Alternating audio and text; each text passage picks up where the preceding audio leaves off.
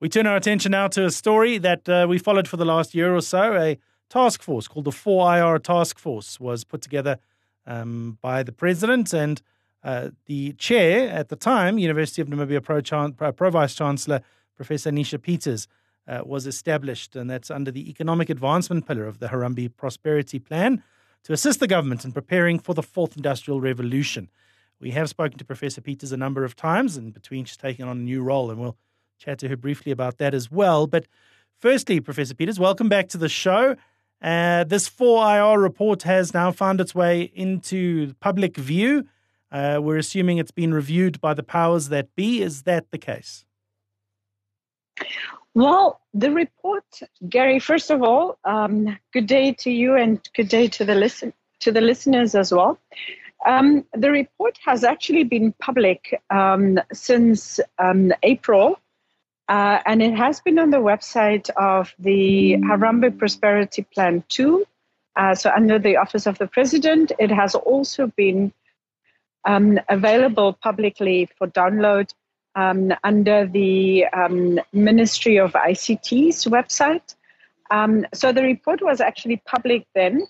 And I understand that there was some hard copies being printed, and last week at the Ongwediva Trade Fair, it was then distributed. But this is a good sign because there is a need for the public to be aware of what the task force had been doing and what those recommendations are. Perhaps just to take us back to last year, or since the inception. So the task force was appointed in July 2021. We completed the country assessment by August 2022. The report was then subsequently presented to His Excellency the President in August 2022, and it has subsequently gone to the Cabinet in October 2022. So there was then an action note from Cabinet to the ministries, etc., that the recommendations of the report have to be actioned. But that is sort of where the work of the 4IR task force ended. And so now the report is there. It was touched upon in the State of the Nation address of His Excellency in March this year. And then, as I said, in April, it was then made available for public consumption. So I think now that the report is actually in printed form or in hard copy form available for everybody, do not still download it. I think that perhaps now the public can interrogate it more thoroughly, ask questions, and then also track perhaps how those recommendations would be handled. So, Prof, the last time we spoke about this report, you were on your way to hand in your homework, so to speak. Yes. As you say, it went through a number of processes. What in the report was of particular interest to both the President and Parliament? What was, so there were 13 recommendations, and first of all, the whole issue of coordination and fragmentation, of functions, especially as it pertains to 4IR, was then addressed in the report. And for that, we had made a recommendation that there be sort of an implementation body or overseeing body who would just be, sort of coordinating the work so that you don't have sort of everybody sort of doing fragmented work. The second thing is also that we had recommended that there be a consolidated 4IR strategy. In other words, right now we're seeing the digital transformation strategy, which was actually something that was also picked up by the 4IR task force and being facilitated at the time. And I think that the public sees that there were public consultations on that strategy as well. And in fact, I've seen that there is still some input asked on that. But that should not be alone standing, right? So you have cybersecurity, you have, for instance, how are we going to beef up our manufacturing? How are we going to, address trade barriers? How are we going to address education? How are we going to address AI regulations and policies, etc.? So that needs to be harmonized into sort of one overarching 4IR strategy. Otherwise, you will still have sectoral strategies being executed, and then that won't take into consideration all of the different angles. What is also of particular significance was, of course, the whole issue of a national data center. And I believe that that's one of the main recommendations where government had really taken a note of. And then, of course, we also had education. That's a very big area to be addressed, and not only for 4IR, but also in particular for this new green hydrogen economy, also for the new oil and gas economy. So 4IR runs very complementary to those.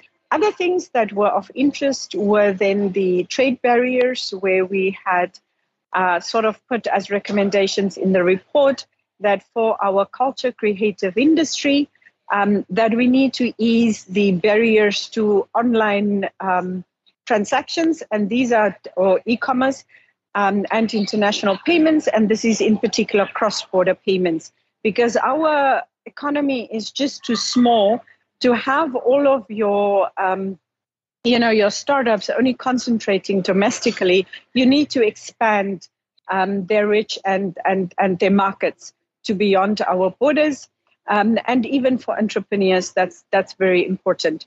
Then we further had, of course, the whole issue on cybersecurity is a very big one. The investments into further infrastructure, because even though we're doing well, relatively well, there are areas that we definitely need to improve.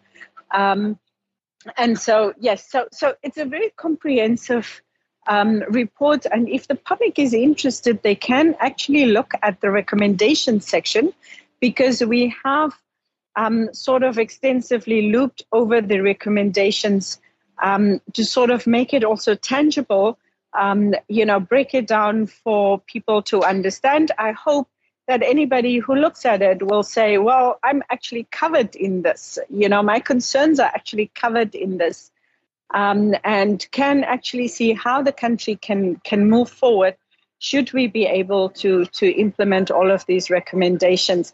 There is also an implication section where we are targeting different, what does it mean for the private sector? What does it mean, for the youth? What does it mean for unemployment, etc.? So we try to break it down into those type of sectoral implications as well. Now, Prof, obviously this is an enormously wide-ranging piece of research and has huge potential ramifications, but just like any elephant, you're not going to eat it all at one go.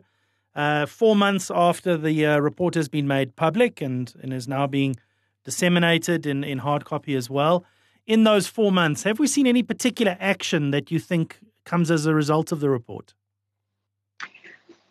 No, I haven't seen too much action, but I have seen most definitely that the Ministry of ICT in particular, I must say that I have seen very commendable efforts that had been going on for these past 4 months. For instance, they have released a cybersecurity awareness strategy, and they've had several workshops on that. And campaigns on that. Then they also had been addressing, as I said, the issue of the digital transformation strategy for Namibia. And I have seen quite a number of consultations and also ongoing at the moment. Then I've also seen that they have been addressing, there was recently the whole privacy and data protection. And in fact, there are ongoing campaigns at the moment. I have also seen that the Ministry of ICT in particular has really, there were other activities that I've seen that they have started to tackle as well. which we have actually addressed in the report also. Then I've seen that there was, with the Vision 2030 review in April, that there was actually cognizance taken of the 4IR report and its recommendations, and that there was also the gap analysis on, in the ICT sector, what is then needed. And as I said, that came as a result of that report. Now, going into the NDP 6 formulation and drafting of the National Development Plan 6, I've also seen on the white paper that they have on the preliminary sort of work that was done from the gap analysis for 2030. I have seen that this 4IR and the ICT recommendations were coming really strongly to the fore, because there was a recognition that there was perhaps that we didn't concentrate on it so much as we should have in the past. And this is one area that can really help us, towards attaining sort of our noble goals of the aspirations of 2030. As well as, introducing the manufacturing sectors, the service industry that we want to develop. Again, it touches on infrastructure. It touches also on, on education, on skills within the sector. And again, that national data center keeps on coming up. So for me, at least from my perspective, I didn't deliberately look at it to say, oh, is something happening in 4IR? I've just noticed that there were sort of these initiatives that were sort of taking place. Prof, we're going to have to leave it there. We're out of time. Thank you so much for your feedback. Congratulations on finalising that particular piece of work, getting it through Parliament and then putting it into the public domain. And as you say, already some things that you're noticing happening as a result of the work you've done. Thank you for the work you've done, and we hope to see further action made as a result of your recommendations. Thank you so much, Gary, for having me, and have a pleasant day. Bye. That's Professor Anicia Peters, who's currently the Chief Executive Officer of the National Commission on Research, Science and Technology. She took up that position in March of 2023, but also the chair of the 4IR committee. Talking about the report that is now openly available. You can go download it and go see if the future is taking you into account or not. And we will certainly be following that story up more in the show.